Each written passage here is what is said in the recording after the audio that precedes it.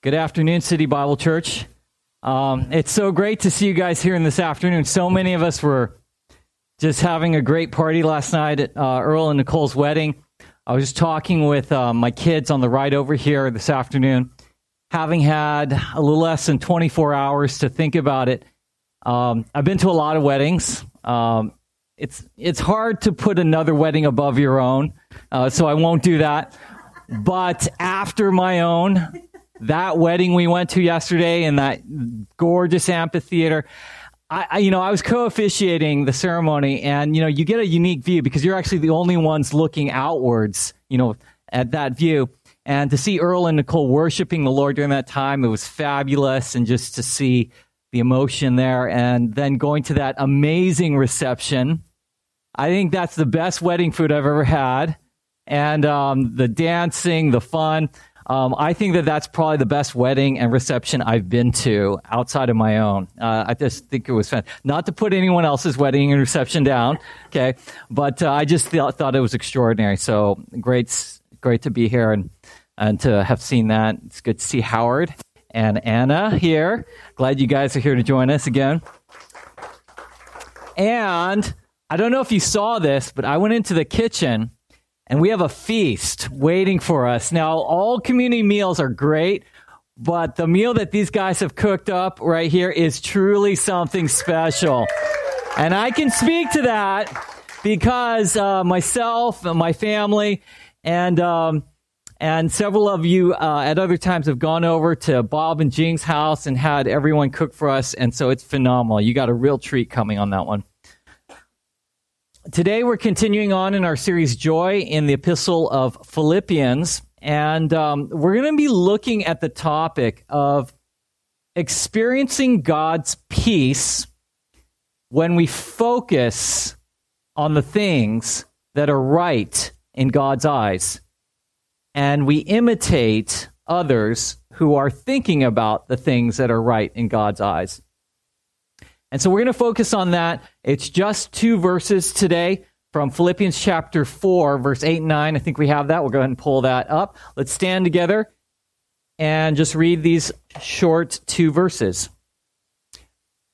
Philippians chapter 4, verse 8 and 9 is our next passage in our series. And Paul said this. Verse 8. Finally, brothers, whatever is true, whatever is honorable, whatever is just, whatever is pure, whatever is lovely, whatever is commendable, if there is any excellence, if there is anything worthy of praise, think about these things. Whatever you have learned and received and heard and seen in me, practice these things, and the God of peace will be with you. Let's pray together. Father, that is our prayer here this afternoon, that the God of peace, that the peace of God would guard our hearts and minds in Christ Jesus. In a world that often does not have that and seeks to bring that out of us, the peace of God out of us, we are here this afternoon because we know that peace is only found through knowing you, through your Son, Christ Jesus. We know that the peace that we need to not just survive this age, but to be fruitful and to be faithful in this age comes from thinking on the things that are right in your eyes, Lord, and being around people who do the same. So I pray you to remind us of the importance of that. You renew our minds to live that out, to experience that in our own lives, Lord. And pray this in Jesus' name. Amen. Amen. Have a seat. Thank you. So this sermon is really the flip side to the sermon that we had last week. You remember Pastor Mike preached last week on the previous verses, Philippians chapter 4, verse 4 through 7. And in those passages, Paul talks about not being anxious because knowing that the Lord is with you. And so we are to take our anxiety, to lift it up to the Lord, to pray in all forms of prayers. And Paul says last week and through Pastor Mike that the peace of God will guard our hearts and minds in Christ Jesus. So that is one side of dealing with our anxious times, is to know that the Lord is with you and that you can pray to him and his peace will guard your hearts and minds. This sermon is the flip side to last week. It's the same coin, but it's the other side of the coin, which is it's not just enough to pray for God's peace. You also have to think on the right things that bring God's peace. You have to put that into practice. And you have to be around people who are doing the same thing. It's not enough just to simply pray for God's peace. You have to take action. That's what today is about. You have to think about the things of God. You have to be around the people who are like that. And obviously taking prayer is action as well. But we're going to focus on the things about thinking about the things that bring us peace in God. Paul, who wrote this, had a lot of reasons to not have peace. He had a lot of reasons. So as he's writing these verses to the Philippian church, to experience extreme anxiety. Now remember, as Paul is writing to the Philippian church, what is happening during this time? Philippians is part of what is called the prison epistles. Philippians, Ephesians, Colossians, Philemon. These are all epistles that Paul wrote while he's under house arrest at Rome. He's chained to a series of Roman guards by a 1.5-foot chain. He's there for about 2 years. Yes, he could have visitors. He could send letters out, but he's basically confined during that time. And this was his first of two being in prison in Rome. This one he was actually released from for a couple years, and then he went to prison again a couple years later, and he's actually, that was the end of him, where he was beheaded, tradition tells us. But this is his first Roman imprisonment, and he's under house arrest for 2 years. That's a source of anxiety. He's writing to the Philippian church. This was a church that he had founded in Acts chapter 16, led people to Christ, did ministry there, visited there 3, maybe 4 times during his entire ministry. And Paul knows from earlier on in Philippians that the Philippian church is facing many challenges. They are facing opponents, unbelievers that are coming against the gospel at Philippi. That would have been a source of Paul's anxiety. He cares about them. He knows that there are opponents coming against the church. We also know from Philippians 1 that there were also others that were true believers, but they were also preaching the gospel out of selfish ambition and motives. That would have been another source of anxiety for Paul as he writes this.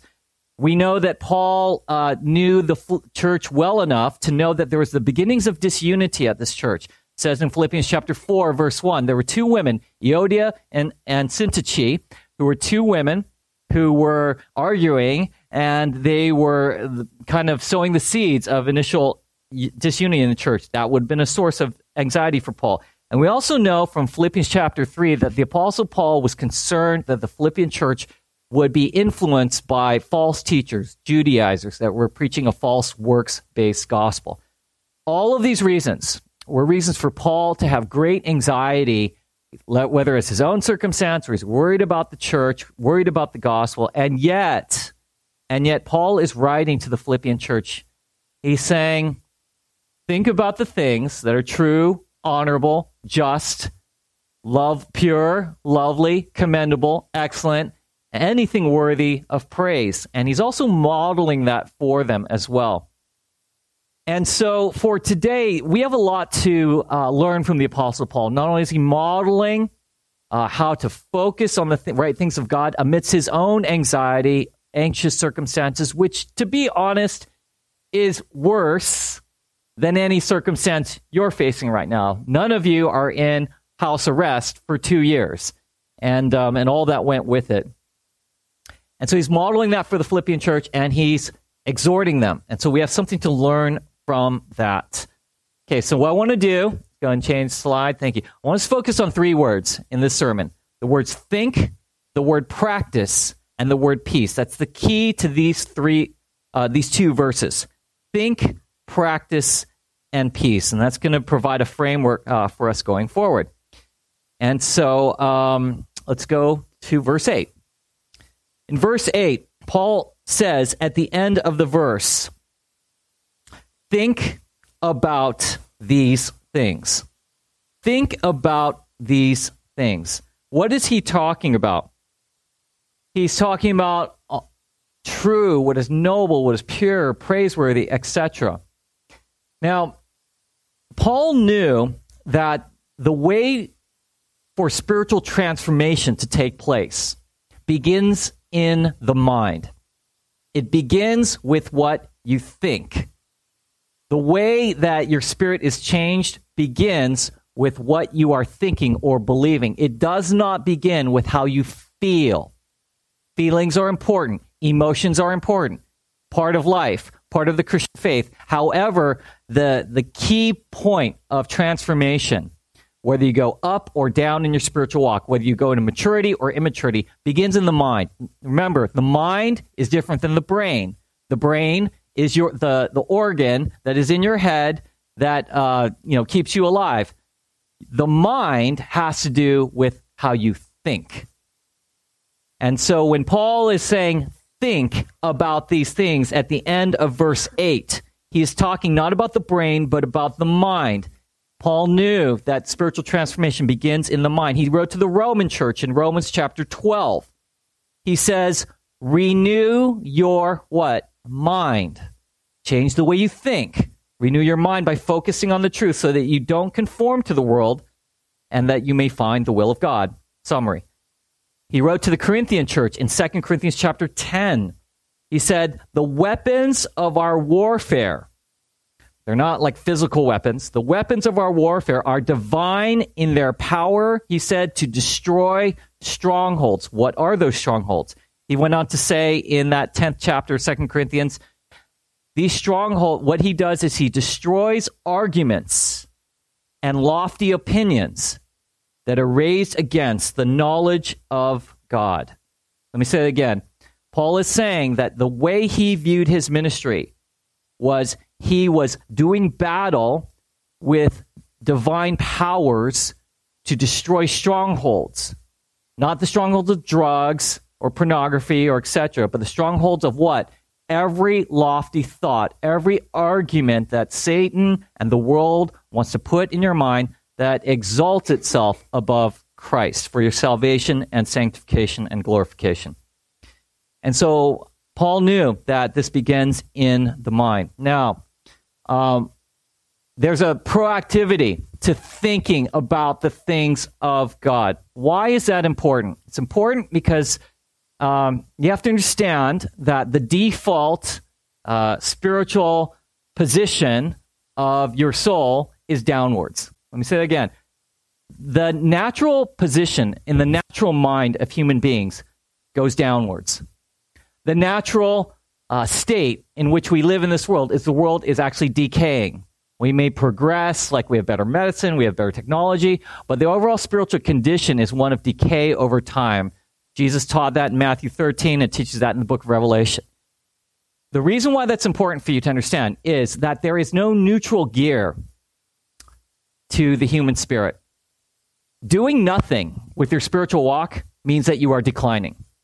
You are either proactively moving forward or you are neutral or choosing to move downwards. There's no other choice. It's either up or down.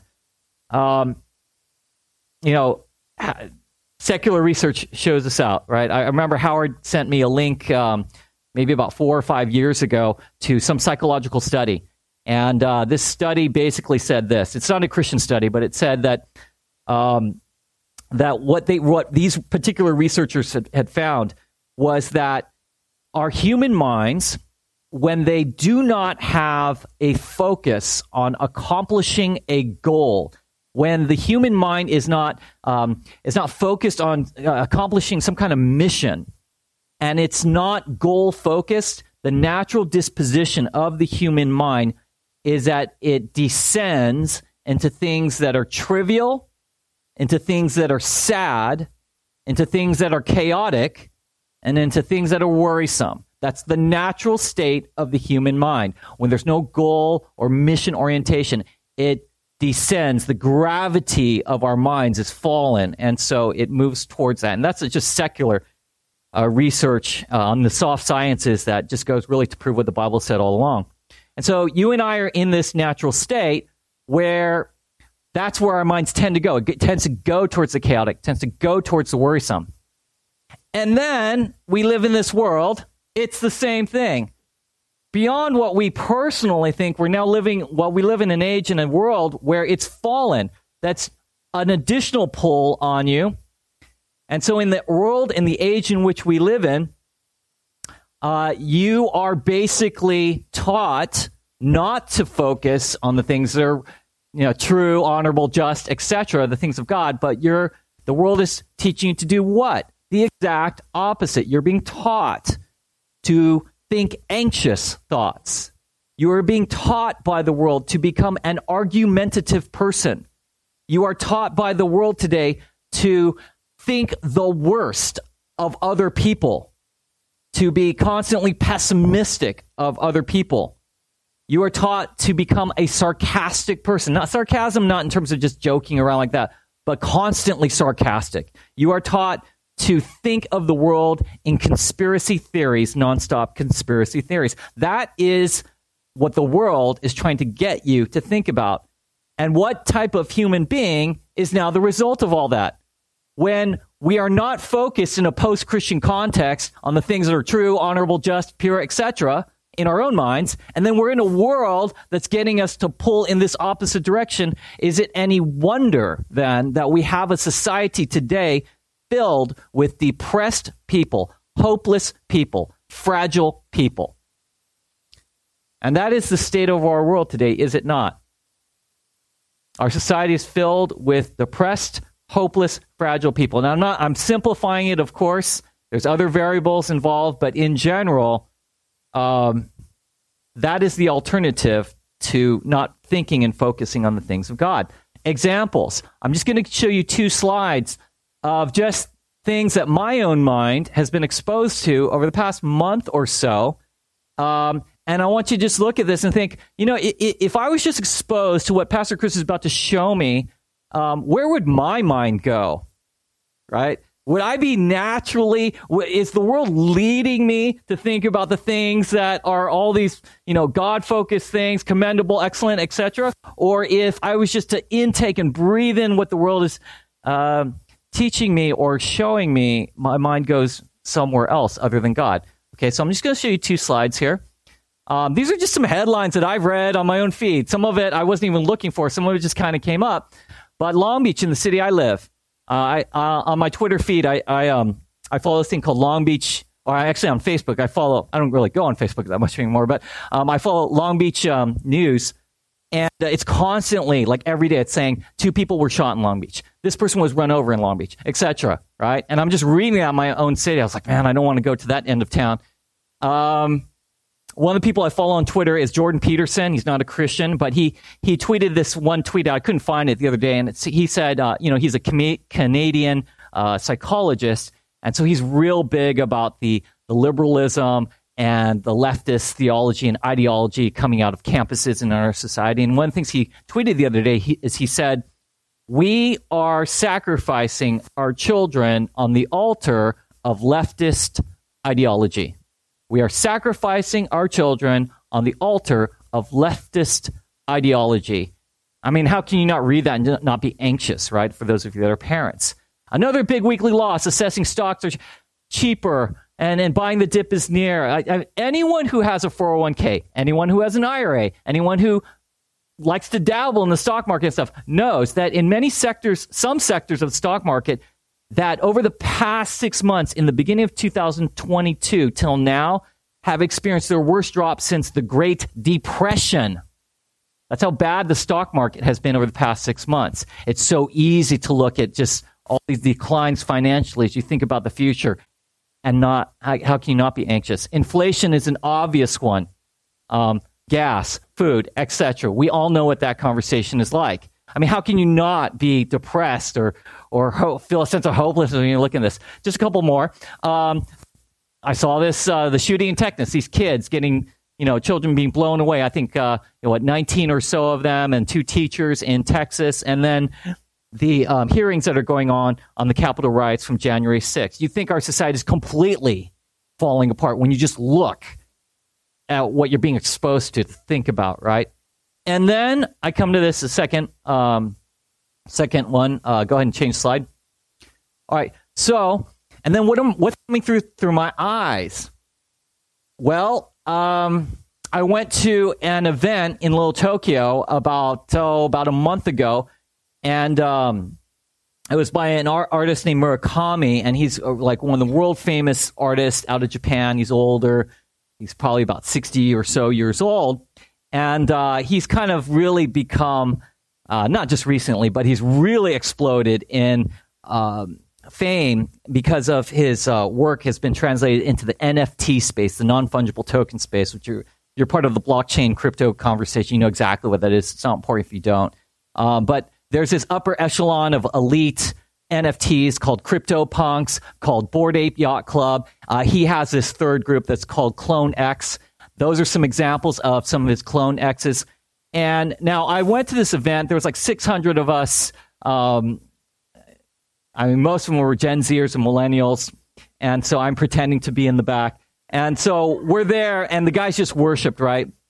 And I'm looking at that picture on the left-hand side, and I'm thinking two things. One is, okay, I can see that requires some artistic talent to produce, right? And that's one of like maybe, I don't know, 1,000 Clone X's. I'm probably getting that number wrong, but it's a lot of them.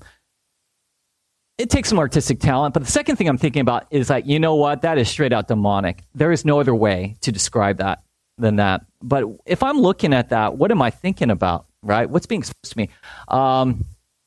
Squid Games, you know, it's not the show that I watch, but as you know, it's like a Korean kind of show where people compete. They're in debt, they have to make money, and they play these childish games where people get killed. And we were driving down Sunset Boulevard the other day out towards the Hollywood area, and there's all these billboards. And I saw this several of these billboards for a movie called Black Phone with Ethan Hawke, and that's a story of just this murderer kidnaps 13-year-olds, and it's just a very dark thing. Now, I'm looking at that, and I'm reading these headlines. How can you not think the world is a terrible place? And in many ways, it is, right? And so, as Christians, we come back to this verse, and we say, what? In verse 8. Let's change the slide. Think about the things of God. Now, when he says this in verse 8, what is he not saying? What is he not saying when he says we're to focus on the things that are true, honorable, just, pure, lovely, commendable, excellent, and praiseworthy? What is he not saying when he says this? He is not saying, when he says think about these things, he is not saying, well, just ignore evil. Ignore suffering. Okay, none of us think about suffering and evil as things that are true and noble. So we don't want to think about. He's not saying don't think about those things. Okay, we're supposed to recognize that in life. He's not saying that. He's not saying ignore it.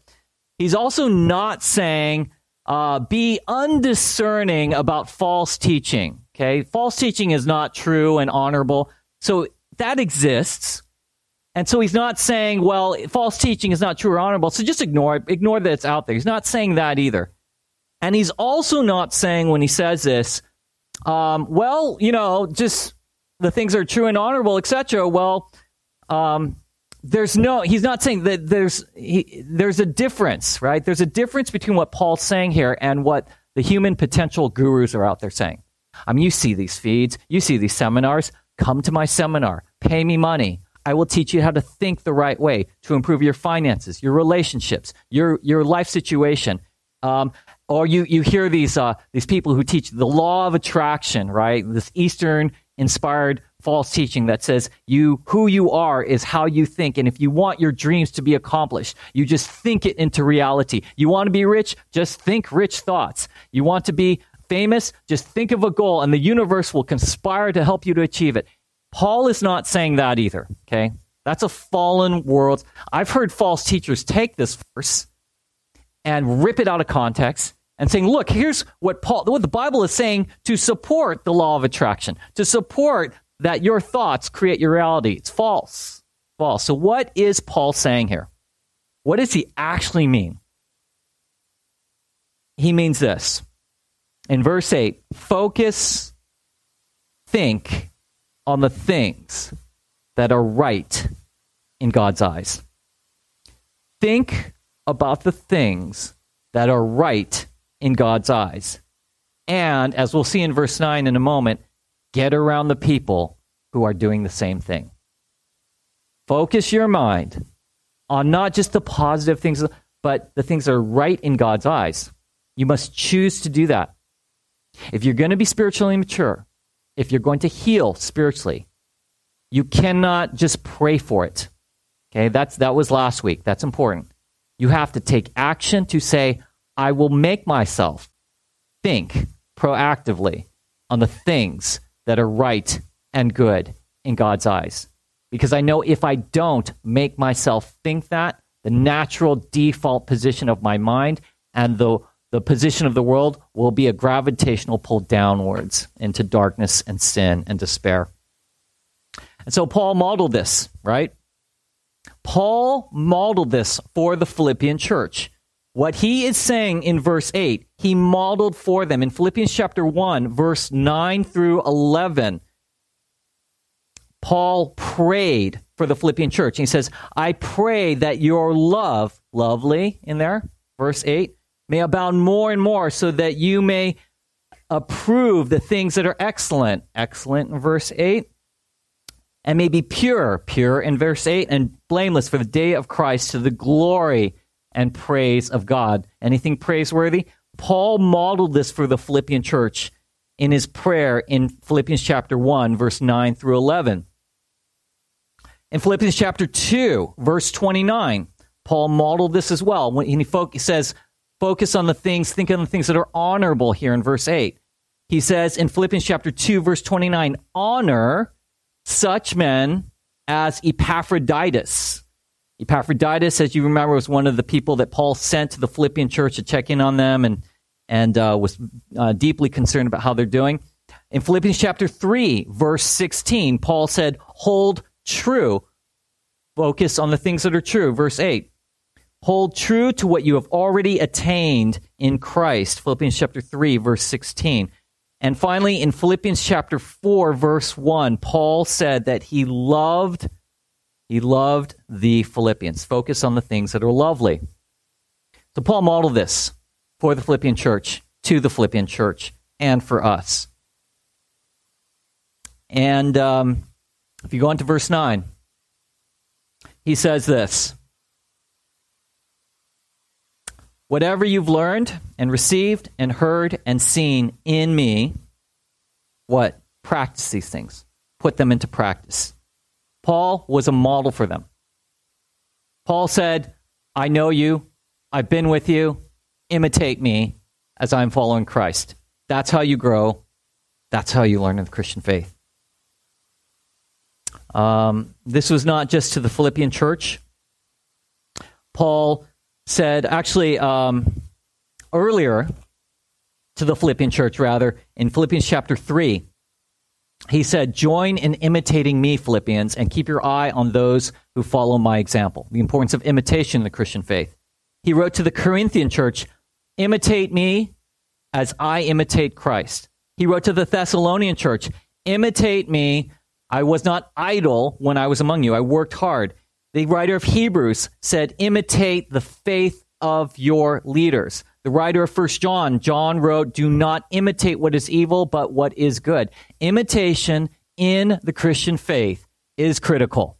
You cannot sit there in front of your screen, watching these videos of preachers that don't even know your name, listening to podcasts, listening to sermons on audio, and think. You cannot just do that. You cannot just sit at home reading your Bible and think, I will do my Christian faith on my own. I will read my Bible on my own. I have my computer. I have the world's knowledge. I can watch I can be wherever. You cannot just look at your Christian faith that way and think that you're going to mature. It doesn't work that way. Now, is that important? Yeah, I do the same. But you guys, you cannot imitate others if you're not in community with others. You cannot grow spiritually if you're not part of a church. Why? Because the church is not a digital signal. It's not a screen. It's what? Flesh and blood community. How many of you have been to church? How many times where you're like, oh, I'm tired. I don't know if I want to go. Oh, I've got this other stuff to do. You show up, okay? And maybe it wasn't even the sermon that was the greatest thing about it or whatever, or maybe the worst. Maybe it was a conversation that you happened to have with someone before, during, or after church. You're like, man, that person had a good word for me, or that person prayed for me, or something happened, or I noticed something that wasn't in my original plan of how this was going to go, and that really ministered to you, right? That happens all the time, every week, in every church across the land. And we start to imitate these things. How many of you, as you've gotten older, you've started imitating your parents? Maybe you don't even think about it, your mannerisms, how you react to things. I know that's happened with me. Just being around people, you start to imitate them. It's true. If you're part of whatever church you're a part of, guess what? You're going to start imitating the people that you're around, for good or bad. And that's the way it works. So, very important. Who are you imitating in the Christian faith? That's why the book of Proverbs, in Proverbs 13, verse 20, says, "He who walks with the wise becomes wise, but the companion of fools suffers harm." If you want to be wise, be in community and emulate those who are wise. If you want to suffer harm, be in community with fools. And so he says in verse 9 here at the end, as we're practicing these things by the people that we're around, let the God of peace, and the God of peace will be with you, which is saying the same thing as the peace of God will be with you. It's essentially the same. Having the peace of God is not just a prayer request. Having the peace of God is not just something that we read in the Bible. Having the peace of God is also the result of who we're imitating as they are thinking the things that are right and good in God's eyes. Now, at this point, you should be asking yourself the following question. What does this look like in real life? That's great, Pastor Chris. We heard this from the Bible. That makes sense. We understand Paul's situation. We understand the situation of the Philippians. We understand how fallen the world is, or how our minds is. We understand that in theory. What does this look like in real life? What does it look like to think on the things that are right, true, noble, excellent, praiseworthy, honorable, and excellent, and so forth and so on? What does it look like, and what does it not look like? Okay. So what I'm going to do is, in this last part of the sermon, I'm going to give you multiple examples. I'm just going to go rapid fire through them. Okay. And I want you to put this in two categories in your mind. Category number 1 and category number 2. And both of them are basically a definition of having God's peace in your life through Christ as you think about the things that are right and good in God's eyes. So category 1, we're just going to call this on a scale of 1 to 10. Okay, 10 is like great peace of God, and 1 is kind of like base minimum, lowest common denominator peace of God. I mean, it may maybe even barely qualifies as the peace of God, if it does, okay? So category 1 that I'm going to give these examples for is that base category, like the lowest possible potential definition of the peace of God in your life that may or may not even be there, but you just feel better. And maybe there's a residual peace of God there. Category number 2 that I'm going to get to is going to talk about really what I think is the heart and the meat of what Paul is talking about here, okay? So just so you see a contrast and the difference of it in real life. Okay, so let's talk about category 1. What is like the lowest possible definition of God's peace in your life that you can experience when you think about the things that are good, right, true, and noble? All right, let's go on to the next slide, actually. Perfect. All right. So let me give some examples. All right, this is base minimum, and some of these I'm not even sure of. Okay, I'll give all these examples from my own life. Base level examples of God's peace as I think about the things that are right, true, noble. The other day, I took my family to a place called Mel's Diner. It's a famous 1950s diner off Sunset Boulevard out in Hollywood, and I ordered the roast carved turkey sandwich, and they had fries, and I treated myself to 2 sodas, and there's a jukebox machine, and we had a great time, and I got that turkey sandwich. It was piled high, hand-carved turkey, not the processed stuff, and I eat it. I took that, oh man, this is so good. I kept eating it, and I'm still thinking about that now. I was like, what a blessing. This is a beautiful creation of God, man. I mean, I'm thinking about the things that are praiseworthy. This sandwich is praiseworthy. I feel at peace about this, okay? And then I had gone the other day because I'm into matcha now, okay? And I got some matcha off Amazon. And I've been drinking matcha every day with some ice in there. And I drink matcha and it makes me happy. And I'm like, oh, this is so good. This is a commendable thing. God's creation. It's beautiful. Matcha. And then one of the things I like to do is I take peanut M&Ms and I put it in the freezer. And whenever I feel stressed, I go to the freezer, I open it up, and I take a few of those. I immediately feel better. The chemicals go through my brain, and I feel at peace because I have my candy now, okay? Darcy made popcorn the same way. I was like, I need more of your popcorn. I felt good. Commendable things. Lovely, okay? When I feel stressed, when I feel down, I just get in my car and I drive to Trader Joe's. I drive to Whole Foods. I walk in there. I'm immediately happy. And I go, man, this is great. Nothing bad can ever happen to you at Whole Foods and Trader Joe's. Unless that bad thing is you lose more of your money, then that's bad. Just a few more quick ones. And this is, again, all these are just examples like this base level. It's not even really the gist of it. But I think we think about these things as the peace of God. And I want to show you the difference, okay? So just a few more.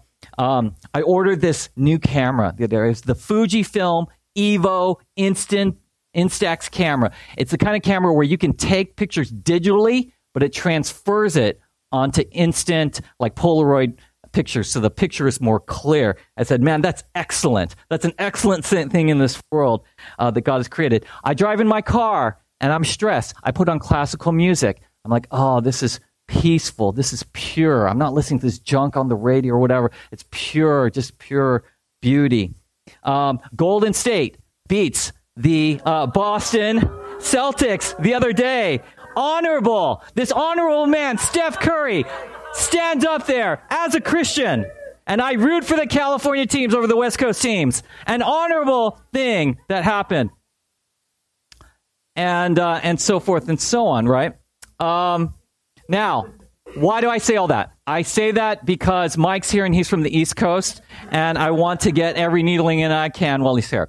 And no, I say that because a lot of times we think of those kinds of experiences, and we say, oh, that's the peace of God, okay? That's what it means to experience peace, because we feel better when we walk into Whole Foods. We feel better when we momentum buy on the internet. We feel better when we... And you know what? Maybe you can make some kind of small roundabout argument that says, well, God has created these good things and he's created things to enjoy. Solomon says, enjoy your life and the food and drink. And so therefore, as I do that, I'm entering into the goodness of God's creation. And that brings me a sense of peace at some level. Now, is some of that valid? Maybe at a very small level, yes, it is, okay? However, I don't think that that's the primary gist of what Paul's talking about here. That stuff can matter at a small level, but I think more it's in this second category. And this second category is, I think, is more intentional about what he's trying to get to. So in this second category of God's peace, as we focus on these things, what does that look like? Again, I'll give rapid fire examples from my own life fairly recently. So what does it look like when I try and model the focus on the things that are excellent and praiseworthy? Example, this past Wednesday, we had a midweek service here. It's the first time we really done that. And we had it here. There's a group of us that showed up. We're going to do another one in July where Matt F. is going to speak at. August, John Monet is going to speak at. If it goes well, we might just do a monthly, weekly gathering here as a service. Chris Carendang gave the message this Wednesday, and he gave it on 2 Timothy chapter 1. It was talking about fear in the Christian life. Pastor Mike has been working with him as well. And I listened to Chris's message, and at the end of his message on this past Wednesday, I went up in front of everyone, and I said this to Chris. I said, Chris, and I meant this. I said, Chris, I want you to know that message that you just gave, I've heard a lot of messages in the 27 years I've been a pastor. That message that you just gave was, in my opinion, the single best first message a preacher has ever given that I've ever heard. And he did an excellent job. It was biblically accurate. He's passionate. He communicated well. And I don't say that lightly. He did an excellent job, and that was worthy of commendation, not just to him, but in front of the congregation. And so that's an example of focusing on the things that are praiseworthy and that are excellent in the Lord. And not just to think it, but if you can bless someone else, we do that as Christians. That's an example, I think, more of what Paul's talking about here. A second example, in my own marriage, I've come to realize that if I wanted an honorable marriage, that there were aspects of how I was interacting with Lorraine that were not exactly as honorable as they should have been. Not in a pastoral disqualifying way, but in a sense that I realized this about myself. I realized that in my drive to want everything to improve, in my drive to want to be a strong Christian leader, in my drive to wanting to see problems fixed, what was happening to me was I was becoming a demanding person at times. I was becoming too opinionated about things in our marriage. I was really getting the sense, I know it's hard to believe, right? I was getting the sense that I had to always show that I was right. I had to have an opinion on everything. I had to have a sense that we have to do things the best way possible in this marriage. And if we don't, we need to stop, evaluate, talk about where we went wrong so that it doesn't happen again, right? And I think what I realized was that there was a part of that was not honorable in my marriage. In fact, I had become a disagreeable person at times. And so one of the things I've been trying to focus on more in my own marriage is how to be a more agreeable person. Being a more agreeable person in a marriage is very important because there are 100 opportunities every week to pick battles, right? And they're just not worth it. It's dumb. And so are you an agreeable person in your marriage, or do we have to prove that we're right? Do I have to have an opinion on everything that goes on in the house? And do I have to express that? And do I have to hold that? No, I don't, right? And so I've been trying to have a more honorable marriage by being more agreeable in that. And I think that's one of the things that Paul's talking about, that the peace of God comes there. A few more. I was in a situation for a long time, I'm not going to talk about it, for about 7 years, in a situation that when Paul says, whatever is just, think about these things. I was in an unjust situation for about 7 years, had nothing to do with my own family, had nothing to do with this church. Went on for a long time, 7 years. And about 3 weeks ago, I finally got out of that situation after 7 years. It was the hardest 7 years of my life. And so I realized that part of focusing on what is just means to get away from unjust situations. And, I don't listen to him, but I remember Drake just dropped this album this week. I just saw it. I didn't listen to it, but I love the title. His new album is called Honestly, Nevermind. And I was like, that's a great title, because that's how I look at this unjust situation. I'm just like, you know what? Honestly, never mind. Okay, that situation is over here. I'm going over here. Honestly, never mind anymore. I'm going over here. And to focus on what is just, sometimes you have to get away from the unjust situation. And now coming over here to things that are righteous and just, I love spending time with my family. I love spending time with my kids. I feel like they oftentimes bring out the best in me, and they're a sanctifying influence from the Lord. What is commendable? Commending things. He's here, or maybe he's not. I think he was here. But David Yee is someone I really like in this church. I think there are certain people that you just connect with immediately, and I think David's one of them. I think Earl for me is another. Mike is another, where there's an aspect of who they are where you just click like that, right? And last week we went out to lunch after downtown LA, and we were at Cafe Gratitude, a whole group of us. And, we're just talking, and we started getting into this conversation about ice cream. And there are 4 things about food I have opinions on. I'm pretty much of a snob on, and that's ice cream, cookies, bread, and pasta. And I started talking about Concha Creamery in Torrance, how great it was. And I just had to say, you know what? No, actually, Scoops is way better. And we started getting to this conversation with one another that I felt like, and I love David. I love him. And so I figured, I love him so much, he's earned the right to be wrong about that. And so, no, but I'm just kidding. But then, so we got into that, and then, but it was all fun and games. But I thought, you know what, that wasn't the most commendable conversation. And so after the service on Wednesday, a bunch of us went out to Blaze Pizza.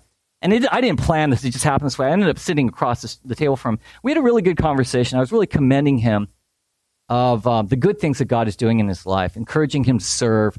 And so I felt that was a much more commendable conversation for the things that are going on in his life. Earl and Nicole, one of the messages I've given them repeatedly over the past month has been this. You're going to be there. You got a large wedding, 400 people. These last 2 weeks, especially the week before, are going to be really stressful. There's so many details, so many unpredictable variables that will come your way with relatives or planning, and it'll cause stress in you. And then you'll get to your wedding day, and you are so close to it because you've planned everything. You'll know exactly how things should go. And a lot of times they don't go that way. But you know what? I said to them, it won't matter. You'll know, but many people won't know. And even if they do notice things that go wrong, nobody cares. The only thing they care about is what? That you show up to the wedding. And if you show up, everyone's fine. Just focus on the things that are lovely. Your love for one another. Your love for God. Just the love that will happen that day. Earl went up there yesterday at the end, he said, this has been the single best day of my entire life, And so getting people to focus on those things, I think, are very important. And finally, I think for me, focusing on the things that are right in God's eyes has to do with focusing on Christ. Okay? I think about Christ, how many times I've needed his forgiveness, how much grace he has given to me, how patient he has been with me all of these years. And I realize, there are many things, going back to Mike's message last week about anxiety, one of the great lines that he gave last week was, don't try and control the things that are God's dominion. When we try and control the things that are only God's in control of, we bring anxiety to our situation. Anxiety is not just forced upon us, we bring anxiety to our situation. And when we try and control the things of God's dominion, and I was thinking about this. I go, I need to remember the Lord, because when I think about the things that are right in God's eyes, and I proactively think that, I have a little less time to focus on the things that make me anxious. And I also remember that the Lord has a way of working things out. And I want you to remember that today. Whatever is making you anxious, whatever negativity is being allowed into your life, whatever the world around you, the chaos of it is taking its toll on you, remember, when you focus on the Lord, you can have peace because the Lord has a way of working things out. He has 1,000 different ways that he can work a terrible situation and bring good out of it. And that's one of the great things about being a Christian for you and I. Okay? And so that's why we think on the things of the Lord, because he will bring us peace when we do. Let's pray together.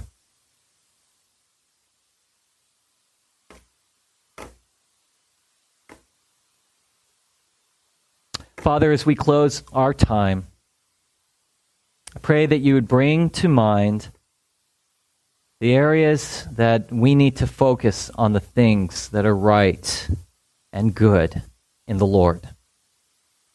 Pray that we would make the commitment to be around people, not perfect people, but people who are striving to win the prize of the goal of the upward call of God in Christ Jesus.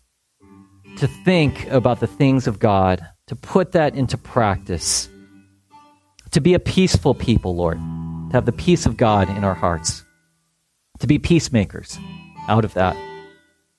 Help us, Lord, to be a people who rise above the negativity and the fallenness of the world, even our own minds, that we may not have as much time for anxiousness when we think about the goodness of God, knowing that we can have peace, that you have a way of working things out in the end for those that you love. And some of us need to hear that. Help us to believe. Help us to believe that you have a way of working things out for those that love you and follow you. And that we want to be those people. In Jesus' name, amen.